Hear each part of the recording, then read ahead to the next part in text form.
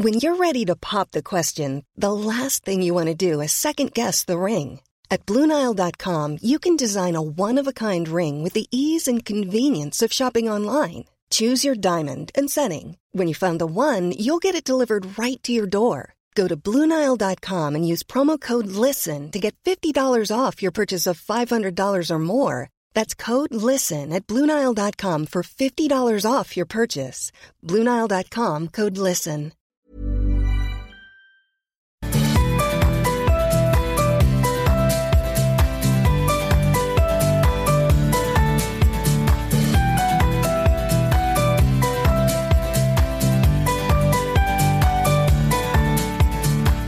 Welcome to the Warrior U podcast with your host, Bram Connolly. Join Bram as he uncovers what is to be a modern-day warrior on and off the battlefield, covering such topics as human performance, emotional intelligence, resilience, mental toughness, epigenetics, neuroplasticity, philosophy, and much, much more. Warrior U, it's the performance advantage. And don't forget to check out Mentors for Military podcast.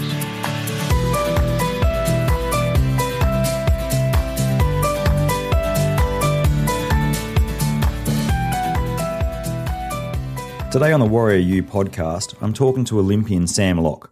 If you don't know who Sam Loch is, then prepare to be educated and for your life to be forever changed. If you do know who he is, then you're in for a motivational treat.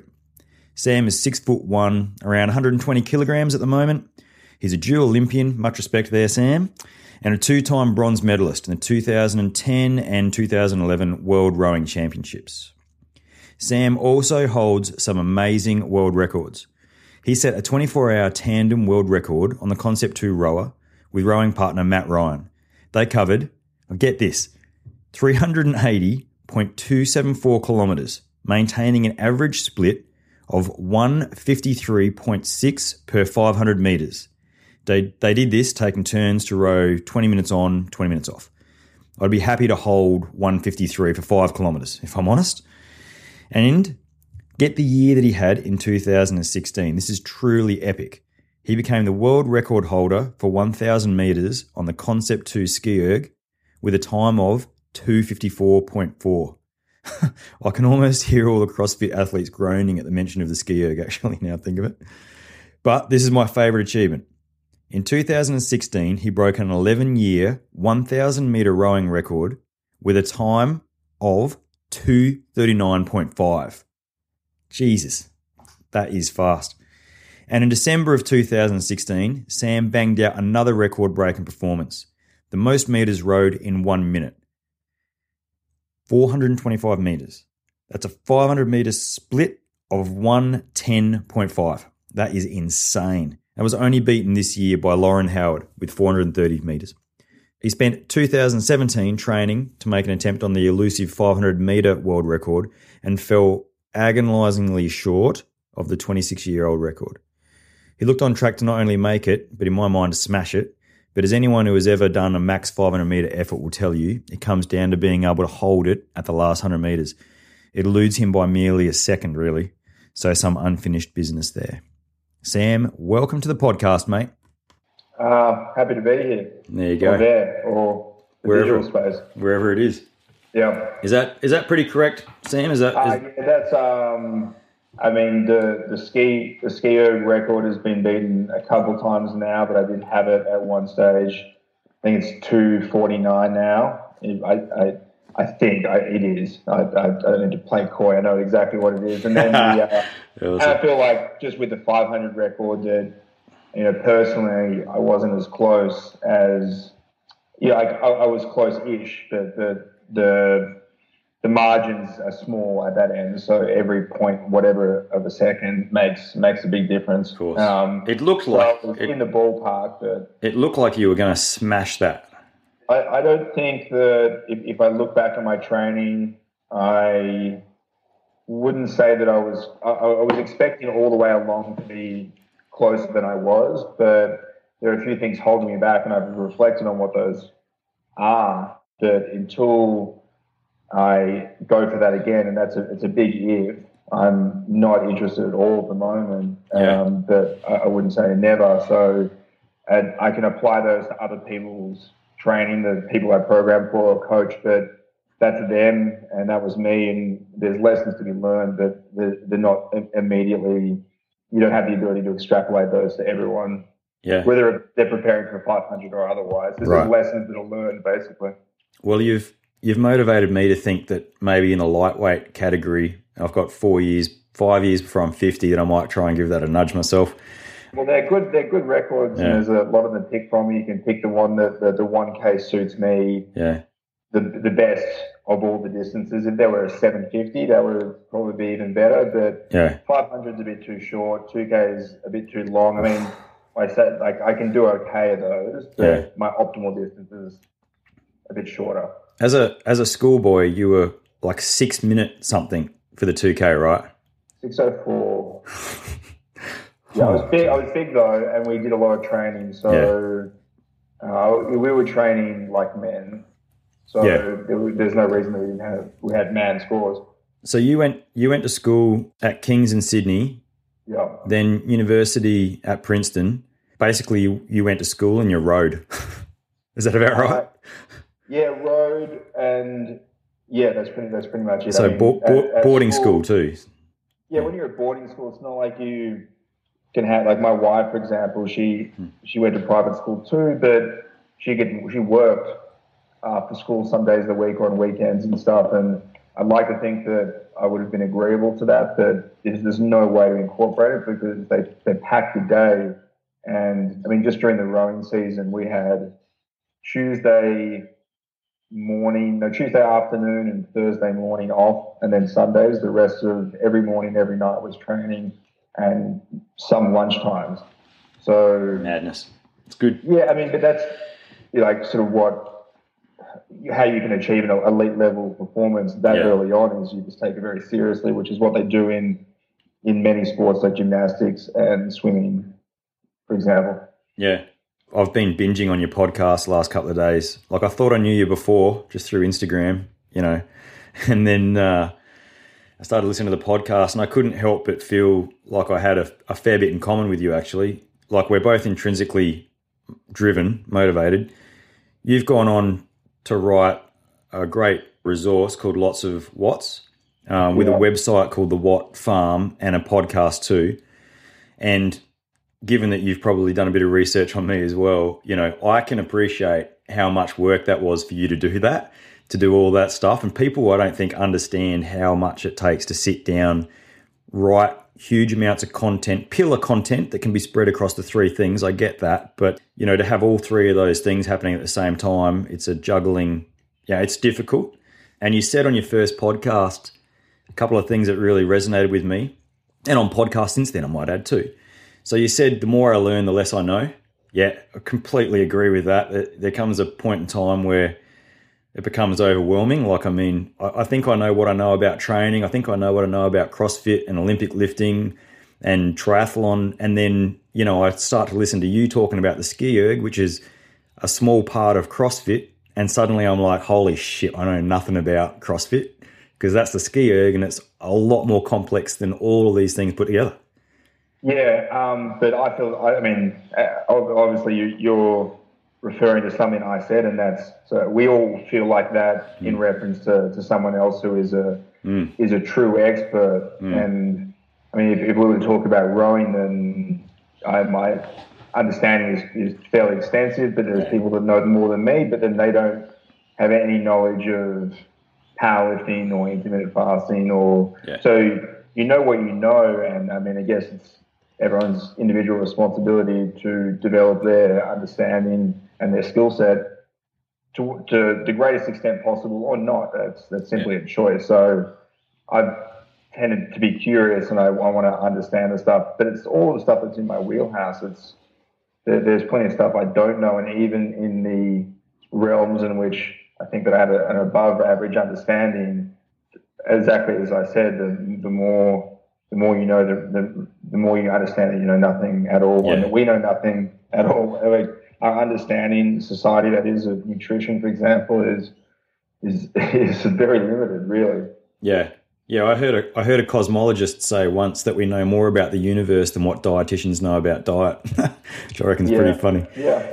Yeah, I mean, I sort of vowed to live a life worth living when guys from my unit didn't come back from Afghanistan, for instance. And I think what I've learned since leaving the military, two things. The first one is never need to ask anyone's permission for bloody anything. Like I don't feel like I have to ask permission for anything. If I want to do something, I'll just do it, like this podcast. And I think the second thing that I learned is that the secret to life is truly about personal development. And if you're not doing something to personally develop, then you're just marking time. Yeah, for sure. I think it's a biological imperative. There's something that the reason that people even like watching sport, for example, like participating in it, that's a part of our biology. It's inbuilt, and I think that self-improvement is along those lines. That we have an itch for it, and then people can get lazy or preoccupied, and they don't. That it would be better off if they could find something. If it's work, that's great. If the work that people do for the majority of their day is stimulating and betters them, then that really is the best case scenario. Otherwise, it's needs to be on your own back or a hobby or something. Yeah, I get that. And what you said about sport. I mean, like I watch people like yourself and the CrossFit Games winners, and Tia really, and you look at them and you think, oh yeah, but when we're comparing apples and oranges, really in lots of ways, especially on Instagram, if people are watching these amazing people on Instagram and then think they're going to do a 1 minute 10 500 meter, Yeah, but there's plenty of people that could. Yeah. There's I mean, because I am, right, that there's nothing that distinguishes me other than I did all the work that was required. You did the work. To do that, and then showed up on the day. Yeah. And executed a performance. But yeah, you did the work. I have too many of my mates that are more physically outstanding than me. They're more talented to know that that's a part of it, but it's only one of many. Yeah, one of my a CrossFit coach friend of mine, he quite famously says, "Well, not with that attitude, you won't." Every time someone says, "I can't do it," I love that. Yeah. Hey, in particular, the one thing that really resonated with me that you said about your book, Lots of What's, was that I'm going to read it through here.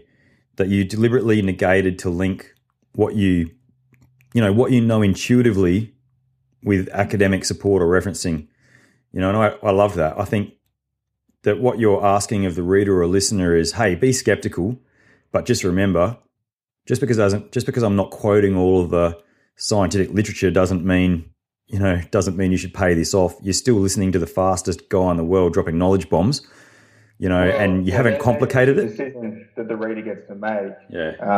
And I wrote a thesis and had all the citations, and I understand that process. And when I read certain things, I want to see that too. Like I want to see if a statement is made, then it can be validated. But not every body of work needs to be the same context. So that I'm straying into like studies indicate without referencing said studies, but if you really push me on it, I could be like, okay, I could find the study and present it to you, but I'm asking the reader to let's not go down that path. And in terms of validation, then let's go to the stuff that I've done or not. It's up to you. Be skeptical. Make your own choice. I think it makes it so much more accessible. I want it to be digestible. Yeah. I mean, realistically, I only know how to write one way, and that's the way that I write, and that's basically all that I can offer. But I know when I read something that I'm like, oh yeah, that looks like something I'd say. Yeah. And when people quote me, I'm like, that I can't remember saying that. I can't remember writing it, but it seems to have a manner, and then that's the only way I can write. If it's accessible, then that's good. Yeah. No, mate, it's brilliant. I think it's a really good. Well, I'm going to buy the book now after listening to the podcast. So I'm hoping that's what other people are going to do too, because it's, rowing for me is a love-hate relationship with it. So I've got a concept too out there.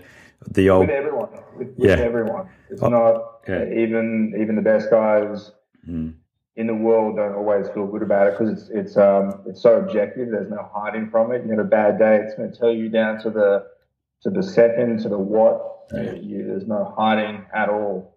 Yeah.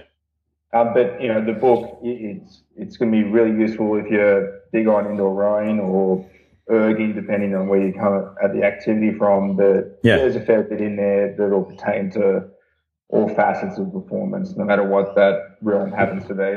Yeah, right. And at the end of the day, you're getting a book from a dual Olympian, a previous and current world record holder in different distances and disciplines. So, it's, Well, I mean, I go into... You've got the runs on the board.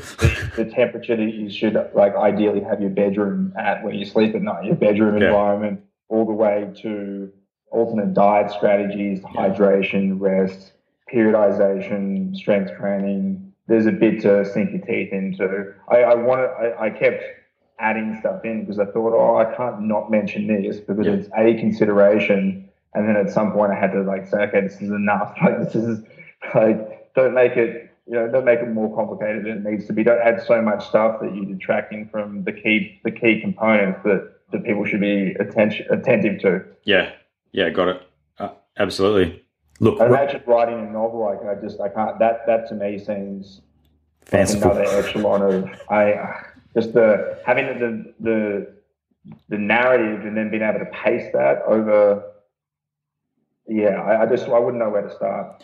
I mean, where I would start is to ask people like yourself, or I would probably Google most likely where to start when writing a novel, things to consider. That's how I would start. Yeah, I'm a massive believer in mentors. In every, if you're someone who is doing anything, you should have a mentor, no matter what it is, no matter who you are. Like an Olympian like you has a mentor.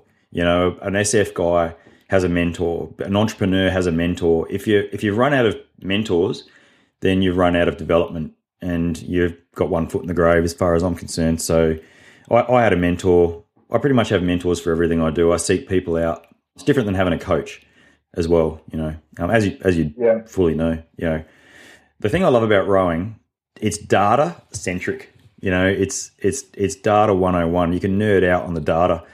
And I was thinking when I was listening to lots of Watts, I was thinking about just how intuitively you understand that data and the physical, the human body really is the physical sort of conduit of the mind to the data, as far, you know what I mean? You're taking a willpower, your soul, you're taking everything there is about you and you're putting it through this human interface into the machine and then getting the data back. Is it that simple?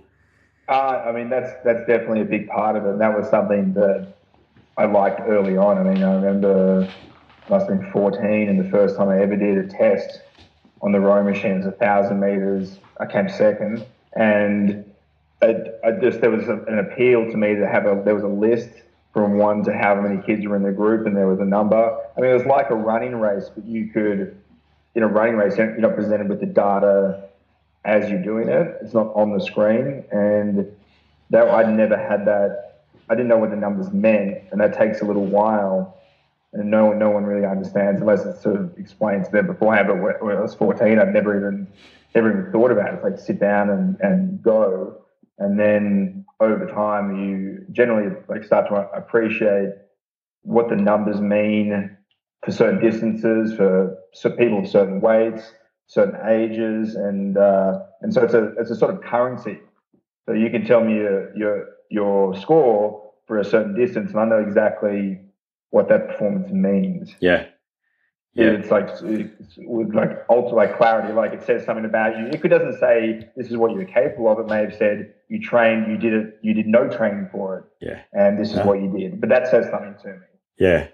Yeah. So you could walk up to... The more information that I have, the more I can sort of piece together the totality of preparation, the performance, what you're capable of. I suddenly want to hide my Concept 2 rower in case you ever come around and start going through the computer. I tend to do that at places where I coach. Yeah, right. Yeah. Because I want to know what people have been doing when I'm not watching it. Yeah, right. And I want the kids to know that's a possibility too. They're accountable. Yeah. Yeah. Well, there's no. It's you don't want to. It's definitely more carrot than stick, but you want to approach it from both ends. And you're trying to set an ethos. Yeah. And champions are made when no one's watching, right? Yeah, absolutely. Yeah, damn straight. I mean, I put all my, workouts on Instagram most days, but there's a lot of stuff there that doesn't go on. We used to call it Jack kilometers in the military. You'd do your training in the morning, and then if there was a few people who were a lot better than you, a lot faster or a lot stronger, then they wouldn't see your training after work. You'd go and hide somewhere and train, get in the Jack kilometers. And then on the day of the race, you'd rock up and they'd be like, "Oh, what? I've always been this good. What? What are you talking about?" Yeah, there was a phrase in rowing for people doing the same thing, but I remember never hiding it. There was no secrecy about it. I mean, obviously, like I tell you, I put my entire training program for 1,000 meters online. I tell you what I do, and then if you want to go ahead and do that, or do it all a little bit faster than me, and then go faster than me, that'd be awesome. So at 6'1" and at around 120 something kilograms at the moment, 121 or something. So you're well past the shred for the WED. Well, that was only 115. Yeah. So you're a big rower. Well, I wasn't that big when I was rowing. Right. So I was low to mid 90s. Yeah. But that was keeping my weight down. Naturally, I'd be probably 100 to 105. But perfectly. When I was rowing, I was mostly because of my height. It would be, if I got too big, I'd get too thick, which would limit range of motion. All right. And I could get too heavily muscled through the shoulders, which is going to make the movement a little less efficient. So most rowers they're taller and longer, and that's certainly helpful for the sport. Yeah, right. So I'm a stockier build compared to most rowers, and a lot lighter when I was doing that. Oh, sorry, I was going to say before, but perfectly the right shape for the 500 meter attempt, right? Well, it'd be helpful if I were bigger. Really? Yeah, I mean, taller, heavier, that would be, helpful for sure. There's a small group of people that are, there's anyone that's sort of the similar speed to me over the shorter distances is a lot bigger.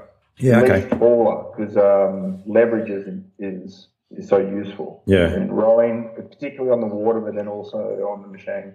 Yeah, right. So the size equates to power. The heavier you are, the taller you are, the more leverage, lever, and then the power transfers through the legs, and then the pull is where I guess the speed comes from. Yeah, well, every pull is a little bit. You get a little bit longer. So the fan spins for a little bit longer. Now, this is all else being equal. If it were just you click your fingers and you were 10 kilos heavier, that's not going to be helpful because you wouldn't have the mitochondrial density of the new muscle. It wouldn't be as fit. Got it. It might contribute to power or strength, but not necessarily contribute to performance. But if you can add size and then add some of the metabolic capacity to that extra size, but it's all particular to the individual and to the target distance and given their training history and also what their innate strengths are or not. Yeah. Yeah, right. So talking about mitochondria, I did some training in the heat, some heat adaptation work, which I think it's pretty conclusive now that training in the heat helps with building more mitochondria, quite similar to training at altitude. Yeah, you just need to be careful with how much and what it is that you're training for, because it can be overused, and specifically if it's in a power or a lactate tolerance sport, that if you're constantly training the heat, then your top end is suppressed. Like, you're not going to be able to deliver maximum performances in a hotter environment. Not for any, for a 2K on the rower, for example, your best performance is not going to be in a room that's 40 degrees. Yeah. You'd be using too much energy to cool down. And if you did your training for that, then you would suffer. You wouldn't be able to reach that upper echelon of your physical capacity. But if you used it as a supplementary form of training, or if you're training for general fitness, or you're going into a hot environment and you need to perform there, then like say you're going Hawaiian Ironman, then training, you're going to encounter the heat. Some adaptation. Right, but we used the heat change before the Beijing Olympics.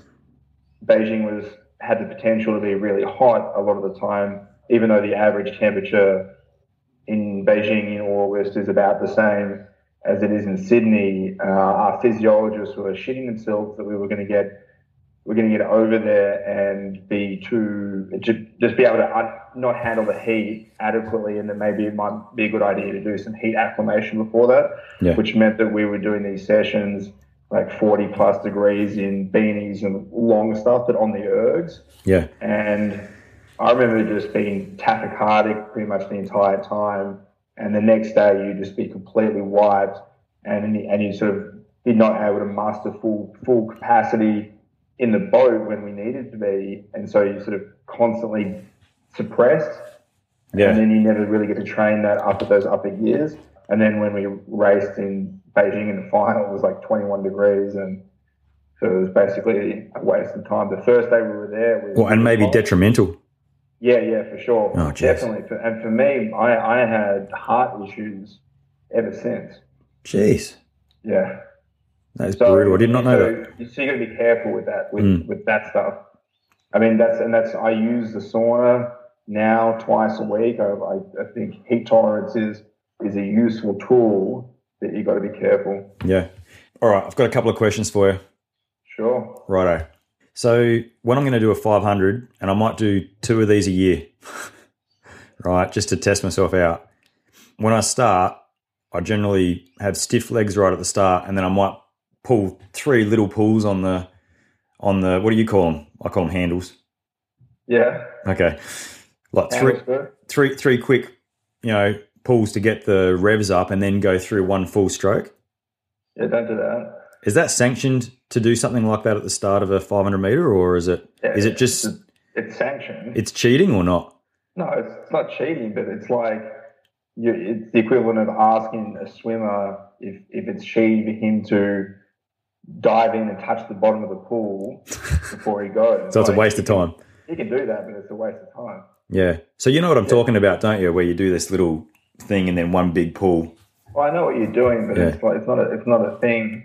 I can picture what you're doing, but I've seen people do it, but I've seen you just grab it and just like bang, just straight into it. Yeah, people do it, but you see them do it successfully. No. Right. So, if I went, I've got an erg sitting behind me. If I went and got the handle and just wrapped the chain around my neck, you'd see someone do it, but it's not a good idea. Good call. No, you start at about half slide. Yeah. Use your legs to begin with. You want to start always legs first. Yep. And you just reefing on it, pull straight back. You don't need to go crazy. Just finish the first stroke. Yeah. Get connection, and then move a little bit faster as the wheel starts to accelerate. But it doesn't have to be like completely go completely mental from the start. That's not a good idea. You should be thinking about going. You need to go hard, obviously, but you need to relax your shoulders. You need to use your legs. You need to breathe, right? And because no matter which way you look at it, it's going to be over a minute, and you need oxygen, and it needs to come through that pie hole. And so if you're not breathing consciously, it's not going to happen later on. And you don't necessarily go for a full stroke, do you, on the 500s? You as you would in the water when you're racing. It's not quite as long, but that's only because it's at 45 to 48 strokes a minute. Yeah. So ideally, basically I can rate about 40 at full slide, but any higher and it shortens up. Yeah. You need to rate high in order to sit on 110 or 111. So okay. ideally with more power, you could probably rate a little bit lower. So if I were taller, maybe I could rate a bit lower. Yeah. But I'm not. So it's, at the 1,000 meters, it's full length. So only as it gets to 500 meters, it's shorter. Talk me through the dampener on the side. Right. So higher is not necessarily better. Yeah. Although most people were drawn to that, especially places like CrossFit, but also strength athletes, because more load is generally seen as better. And you can put it up and you can feel the resistance, so it feels like you're working harder, but harder is not better. The 2K is the blue ribbon event. The fastest 2K ever done, a former teammate of mine, Josh Dunkley Smith, I end up talking about him on every podcast they go on. We went 5:35 for 2 kilometers, and the drag factor was on 121, which is the damper setting on about 3 or 4.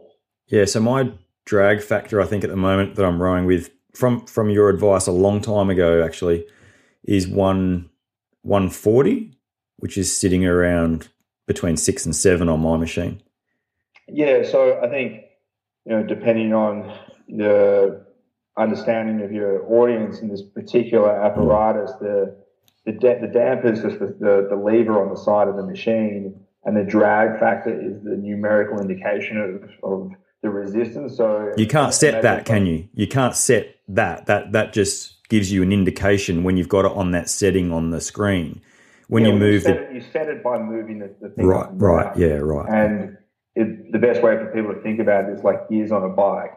So the higher the fan setting, the bigger the chain ring, the more teeth on it, and the heavier it is.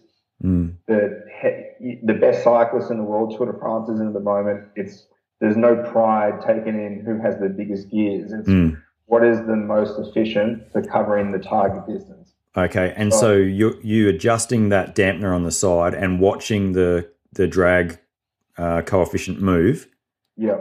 And depending on the length of your arms and legs and depending on your overall strength, there'll be a certain number that's optimal. Your aerobic capacity, your rhythm and your experience and what feels good. Yeah. But most people, to begin with, don't have enough feel to really understand. Like, more resistance feels good, Hey, folks, I'm Mark Maron from the WTF Podcast, and this episode is brought to you by Kleenex Ultra Soft Tissues, your ally to help tackle your allergy symptoms this season. I love the change of seasons, but nobody loves pollen and all those other things floating in the air that make you sneeze during this nice weather. Kleenex Ultra Soft Tissues are hypoallergenic and allergist approved, so fight back against watery eyes and runny noses without worrying about irritating your skin. For this allergy season, grab Kleenex and face allergies head on. Might feel good for 10 strokes. Yeah. But a 2K is going to be longer than that. Yeah. And so you need to think about something that is the most sustainable for whatever the target distance is. And generally should adhere to some recommendations before striving out and doing something that would be not recommended, which is for the most part, like for my 500 meters, for example, it was 1:11.500, and I was about 112 kilos at the time, thereabouts, and I had the drag on 180, which is on most machines about 8. That's awesome. So that's still not 10. Yeah. So maybe the amount of people that are walking around, it's very few. I would use it at times to develop certain attributes, like as an exercise. Right. Like you might do overspeed training, or you might do, if you're running, you might drag one of those little parachutes. Or hill sprints. And so as a tool, but you shouldn't be drawn to just putting it all the way up because it seems like a good idea. I mean, I talk about this, I talk about the specifics of this in lots of watts, but for a 2K for women, you most likely want it between 1 and 3, and for men between 2 and 5 on most machines. Wow. And so for instance, if you wanted to do some strength work, you might have it set on 10. You might do 5 sets of 500, but you're not, on 10. But you're doing specifically getting something out of that workout. You're deliberately doing it for strength.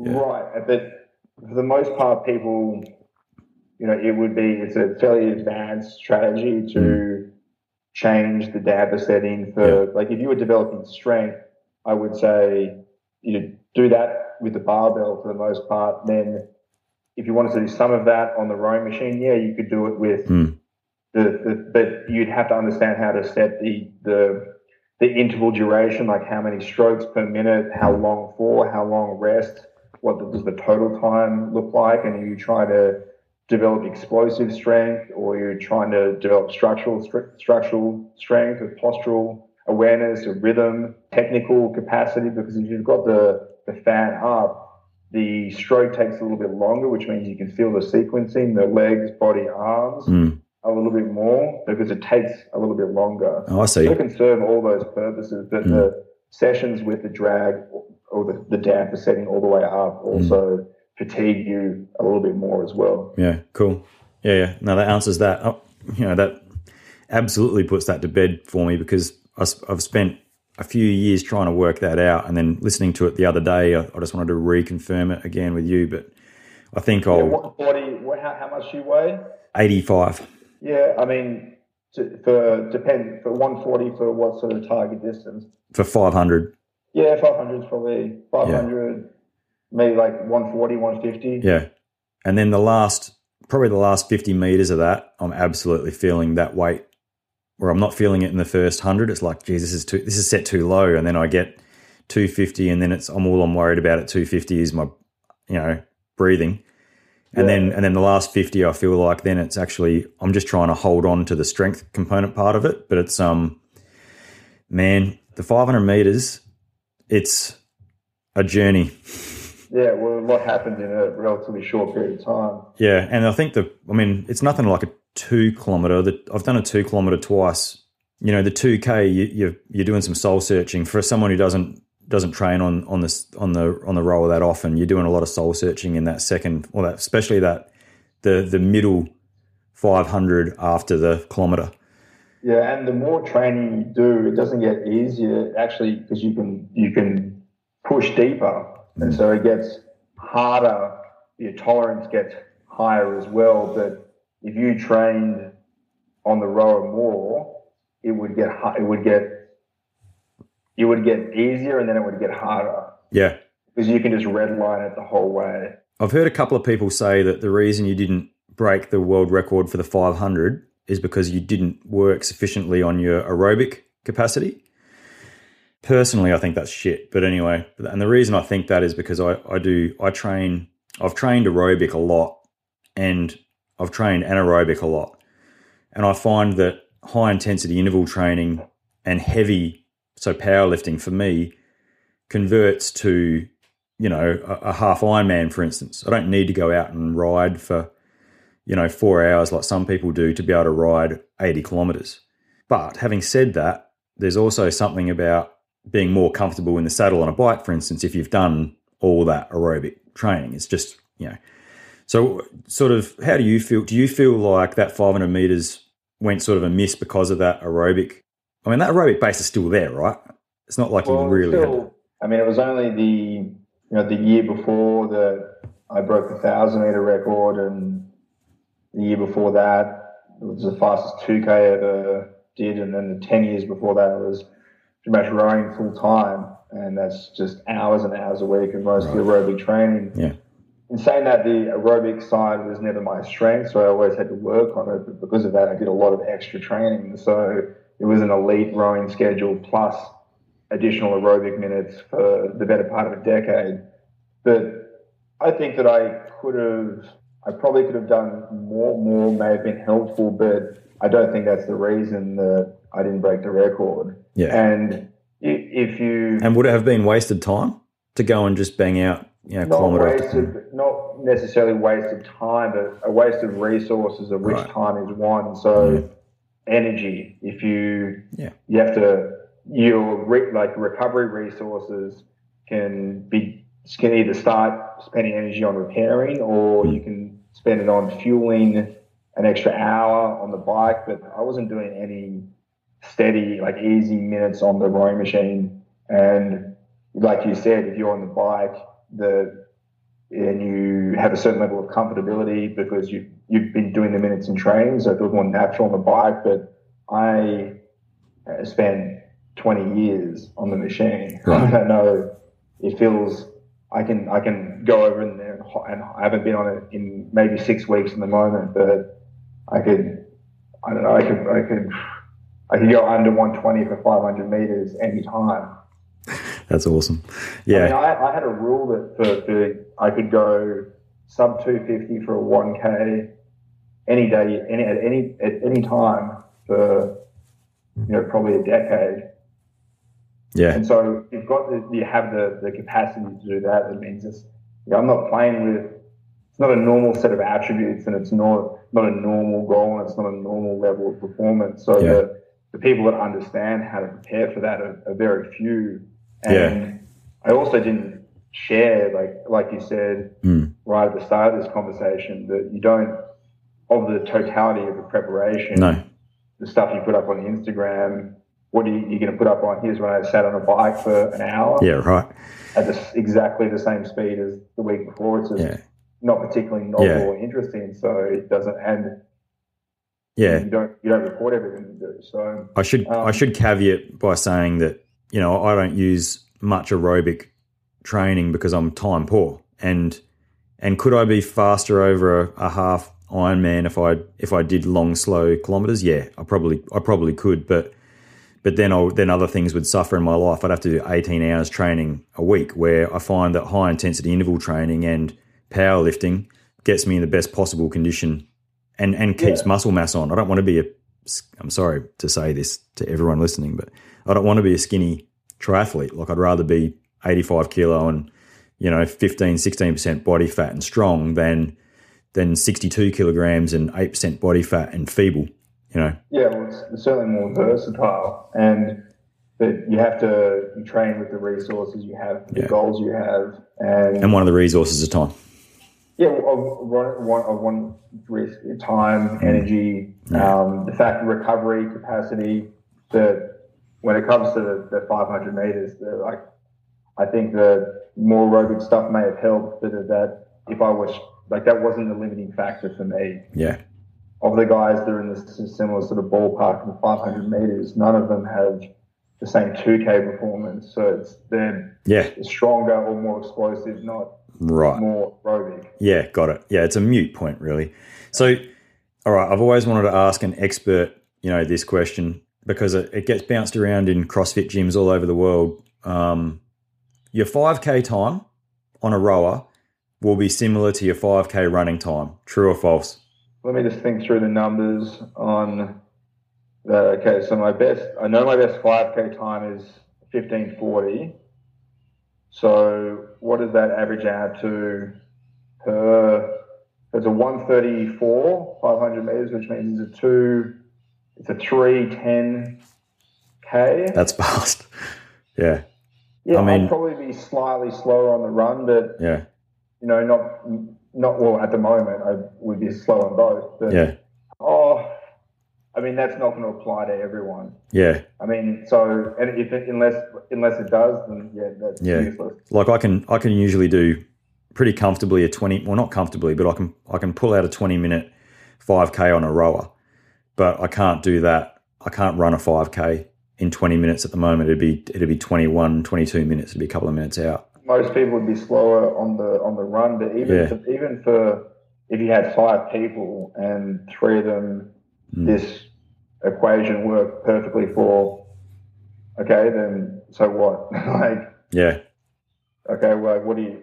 I guess what happens is people who've got some injuries and can't run, what CrossFit coaches quite often do is go, okay, well, you can do the same distance on the rower. Well, you can do that, but for training, but then I guess it depends all on what are you training for. Yeah. Yep. So to me, that's always the question, because that determines what the training It's not looks necessarily. It's not. It's definitely not transferable. I mean, the metabolic conditioning is on a rower. Yeah, well, transferable to what? Yeah, to being able to run. To run, you need to learn to run. No, it's not. No. Having said that, you've ran a marathon, right? Yeah, I ran one in start of 2009. Yeah. And what time did you get for that? 3:14. That's pretty. That's moving. moving. Caveats. I would have liked to have gone quick. I had some gastrointestinal distress that required me to take 3 detours, 2 to the public toilet I ran past twice, and 1 behind a tree, where it required a full-scale evacuation, which was purely as a result of poor meal planning the day before. Yes. It was a lesson learned. And also the fact that for the last month, I couldn't do any running on pavement because I had shin splints, so I had to do all my running in soft sand at the back of Bondi. And I just went to the back and forth. So it just wasn't ideal, but it was okay. It was I mean, mate, that's moving. Okay performance, but I'm glad I did it. I have a couple of mates training for it at the moment, and I'm glad I'm not them. Yeah. What marathon was it? It's the Cadbury Marathon in Hobart. Okay. Yeah, and it finishes at the Cadbury Chocolate Factory. Yeah, I was right. thinking, like, I'm going to walk through like a chocolate fountain at the finish line, and I crossed the finish line, and then someone gave me a water bottle, which was delightful, and then someone gave me like a little show bag, and I opened it up, and it was some pamphlets, and then it was 1 caramello koala, and then a wrapper ripped off. Photo frog. I was not quite the fondue surprise that I was expecting, but it was okay. Ripped off. Done. Oh, well done. That's a good effort, mate. Listen, I'm really interested in resilience and mental toughness. It could be said that doing a 500 meter best effort is all about mental toughness. What are your thoughts? How do you develop mental toughness? You know, for an Olympian like yourself, how are you developing that mental toughness so that when it's needed, you can draw on that? And it's a 2-pronged question. You know, the fitter you are, probably the less you need your mental toughness, right? Well, the fitter you are, not only are you more physically capable, like you're less, the discomfort is less stressful to you, but you've also most likely done the work recently, so you're desensitized to whatever the physical stress is. Right. So it's more familiar. It's not like if you haven't been running and then you go out for a run, you're like, what is this? Shortness of breath, my feet hurt, I'm like, this doesn't feel good, but you do that every day, then it just feels normal. Yeah. No, I get that. Yeah. So when I'm for me, like, mental toughness is just repeated exposure to situations that require you to be tough, and then enduring those repeatedly to the point where you trust yourself to always do that, and to be prepared to test yourself in order to, like, a lot of the stuff that I do is to test myself, test my toughness in order for me not to just think, oh yeah, that's great, you're tough. Like, I need to prove it to myself repeatedly. Yeah. Because my default point is because I know when I'm like, oh, it's cold outside, like I don't, like, if I need to walk my dogs at night, I'm like, oh, it's cold, all right, and I know that I feel that way, so I know that there is definitely a pussy inside me somewhere, and I need those other opportunities to be able to prove to myself that at my core that no, you aren't in fact a pussy, you're relatively durable, and you're a person of integrity at the heart of it. Right, and life is suffering, and at some point you've got to be comfortable being uncomfortable. In your mind, you have to be able to say, well, my body's hurting, but my mind's fine.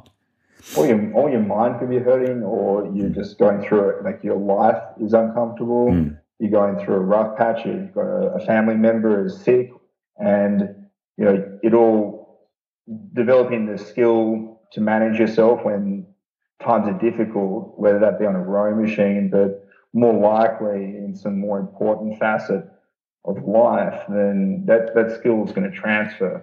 Yeah, got it. Just be able to handle yourself, to be able to deal with the situation as is, as opposed to just responding to it, reacting to it, like, oh, this sucks, and so what, you lose your shit, or this hurts, so you react, or you just go, okay, this is a thing that's happening, and it doesn't change your course of action. Yeah, no, I get that. I'm working on some things at the moment with trying to train the subconscious. So if you can train your subconscious into making, the right decisions fast, or if you can train your subconscious to see something and then feel, this doesn't hurt so much or whatever, then consciously you can accept that as well. Because I think quite often it's the subconscious that's, sort of going into a bit of philosophy here. But yeah, I think there's something to that, if the subconscious is taking care of it, then the conscious part of you doesn't have to. Yeah. So before you have to do the mental mechanics. Yeah, when I trained with the Royal Marines in 1997, they had this thing where you might be out on Dartmoor there, it's freezing cold, and one of the guys would have freezing water and he'd have it in his helmet, and then he'd just put his helmet on and just look at you with no emotion. It's called doing a non-emo, and everyone would like, I've got to respect that, sort of thing. And so they do this thing through humour where they're actually building up their resilience to crap conditions. And I've always took a lesson away from that you need to make light of when you're hurting, if you can. You need to make light or make, at the very least, not be adversely affected by it, especially by something like the weather, because how you feel about it is not going to change the weather. But if you can control how you feel about it, or at least how you react to it. Yeah. I mean, when we were rowing, for example, if it was just foul weather, and you're going to go out there in a skinny boat in the middle of the lake with sleet and whatever, and you're going to be in Lycra, there's only so much Lycra you can wear out there, and it's going to be shitty, and that's all there is to it, and you have to go out there and race your ass off anyway. Does it help at all to go, oh, look how shitty the weather is? Yeah. That just certifies that it is shitty, as opposed to it just being a thing, like anything else. Yeah. Not a thing that drives your emotion any which way. Yeah. And you like that, the bloke you said in the Royal Marines, not only is it not pushing him in an adverse direction, he's going in the I'm so cool with this, I can deal with worse. Yeah. I had one of my guys in Afghanistan. We got in a contact with the Taliban out in the middle of the mountains, and the rounds started going off, and the first thing this guy said on the radio was, "Oh, awesome! They're shooting at us!" And I think everyone just started pissing themselves laughing. I was like, "That's pretty funny." Yeah. And then when it's automated, I mean that's the next level. Yeah. I used to hope for shitty conditions, because if you've got shit conditions and you're okay with it, and there's a chance your opposition is not, then there's competitive advantage. Yeah. I was kicking myself one year. I'd signed up to do a triathlon in Dubai, and then for whatever reason wasn't able to do it. And then the weather conditions that they had the first time ever, like sea state was up to like sea state 3, and they were still going ahead with it. And I was like, man, coming from, living in Sydney and swimming in winter out out off Bondi, when you got big waves out there, and quite comfortable in that, and I would have loved that. But yeah, I know what you're saying. The worse the conditions and the worse people are feeling around you, quite often there's some of us that look at that and go, okay, well, this is my time to shine. When everyone else is sort of up against it, and for me, like that certainly didn't come naturally to begin with. The teenage, younger adolescent me was, I had to learn any toughness I had. I don't think any of it was innate, which means that we all have the responsibility. You basically could be as tough as you'd like. And for some people, I thought, I would have been, if I grew up in the bush, just in that realm in particular, because the country kids at school were just far tougher naturally, and then it was a skill that I had to acquire. So, and then I was able to evolve that to such an extent that I would, like, the next evolution would be that you're welcoming more stressful circumstances because you think that you'll be able to thrive in those, and especially relative to your competition. There's growth there from when you're a kid through your teenage years, and you've got all that volume of training, and that's growth as well. And then now in your adult years, and dealing with some of the same stuff that most of us do that are in the public eye. You're dealing with people shit talking and dealing with bloody, and then you're dealing with your own, knowledge of your own inadequacies, or maybe I'm not feeling as tough as I am today, or maybe I'm not going to be able to row as hard as I used to be able to.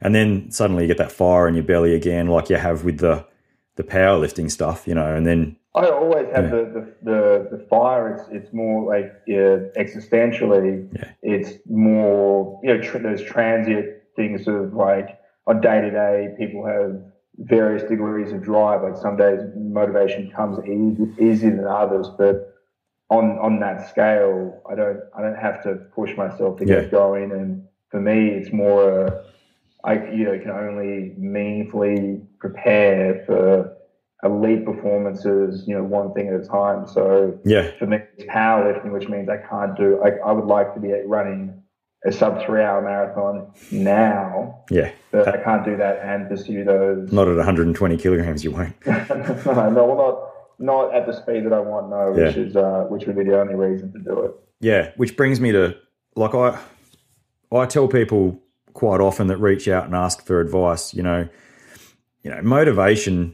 Motivation is fleeting. Like, I think people who try and find motivation every day, you're living in a dream world. For me, consistency, having structure. I've heard you talk about goal settings, really similar to the way I see it as well. I like to tell people what my goals are, long-term goals, and then that holds me to account for it. But it's not motivation. I mean, I get some motivation out of music, don't get me wrong, and from watching people like yourself and other people lift. But for me, getting up at, 5 a.m. to go and train outside when it's wet, is about, I need to do it because I've said I'd do it, and consistency is what makes champions, and motivation's fleeting.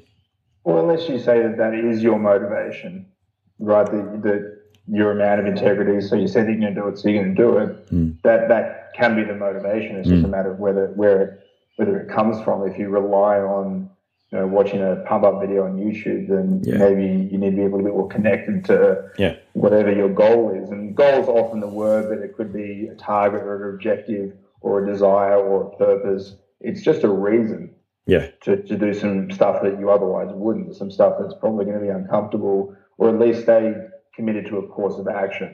Yeah. And then that's, I get, the same sort of questions. It's like, where do you find your motivation? I don't ever think of it as motivation. I don't think of myself as particularly motivated. I just have a target or an objective, and there's shit I need to do in order to do that. And I'm interested in doing it and learning from the process. So I don't need to leverage myself too much.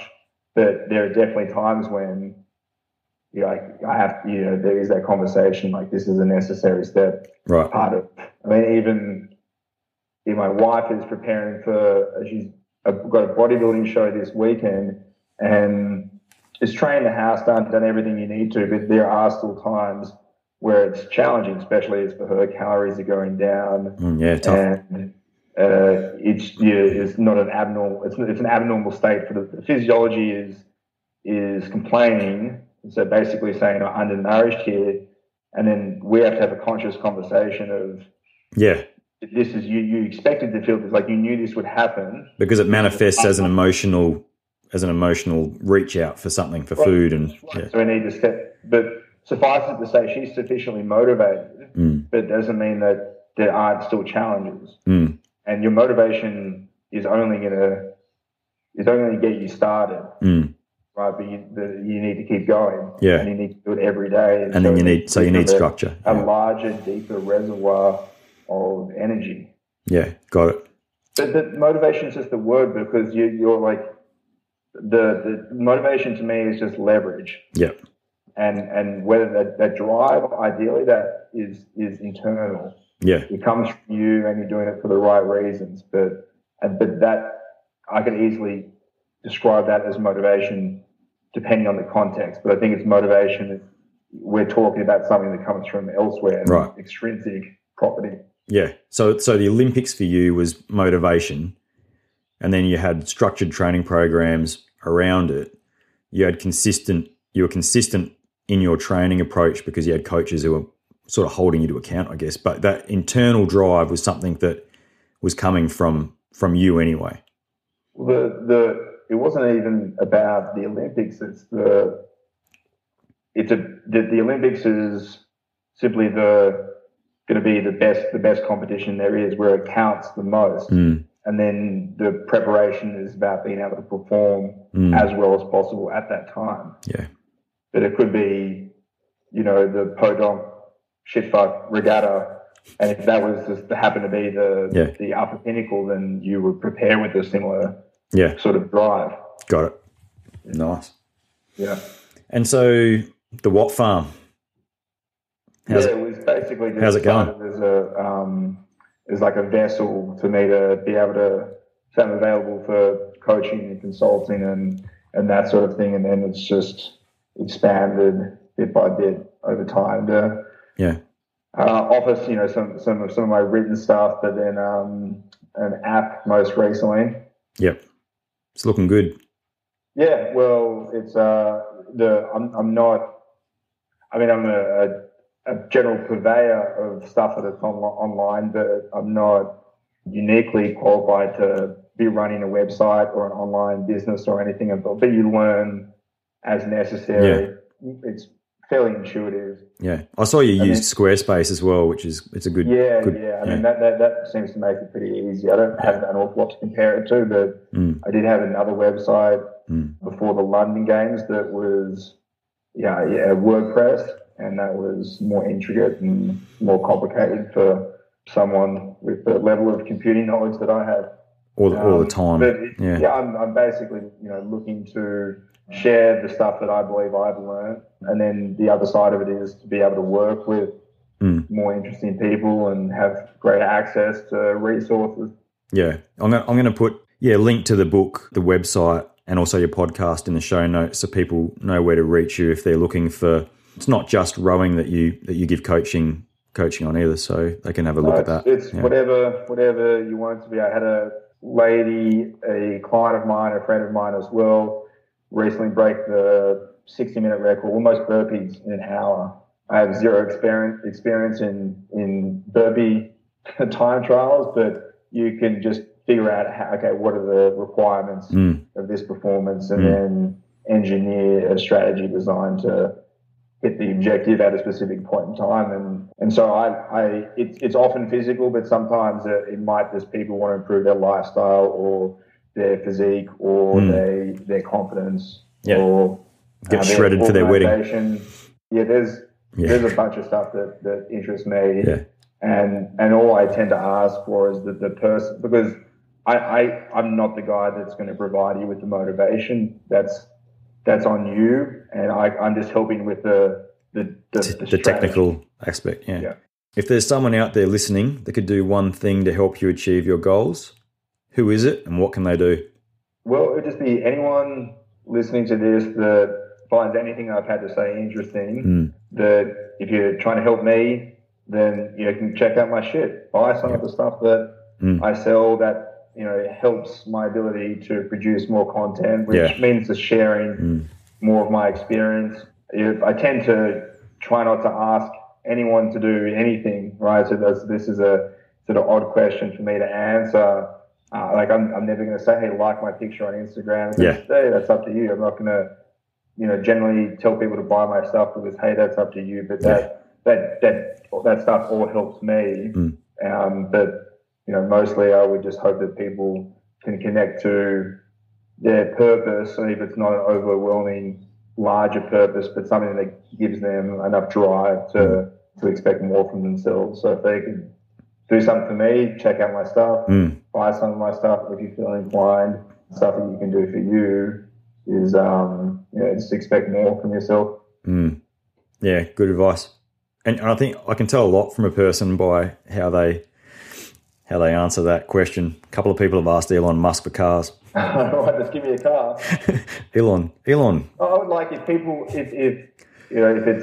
guys in that serve or women listen to your podcast, I'd be interested in working with any of them. For an interesting project, I'd like to work with people on interesting projects, whatever they may be. So if you're listening thinking, I might need this guy to, even just run through a wall, hit me up.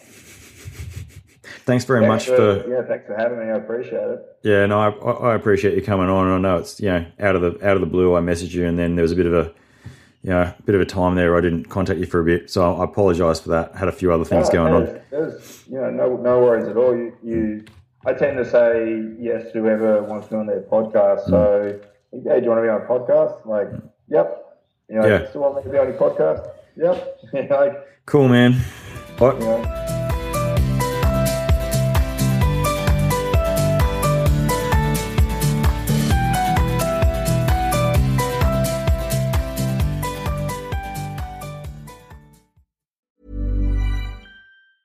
Mom deserves the best, and there's no better place to shop for Mother's Day than Whole Foods Market. They're your destination for unbeatable savings, from premium gifts to show-stopping flowers and irresistible desserts. Start by saving 33% with Prime on all body care and candles. Then get a 15-stem bunch of tulips for just $9.99 each with Prime. Round out Mom's menu with festive rosé, irresistible berry chantilly cake, and more special treats. Come celebrate Mother's Day at Whole Foods Market.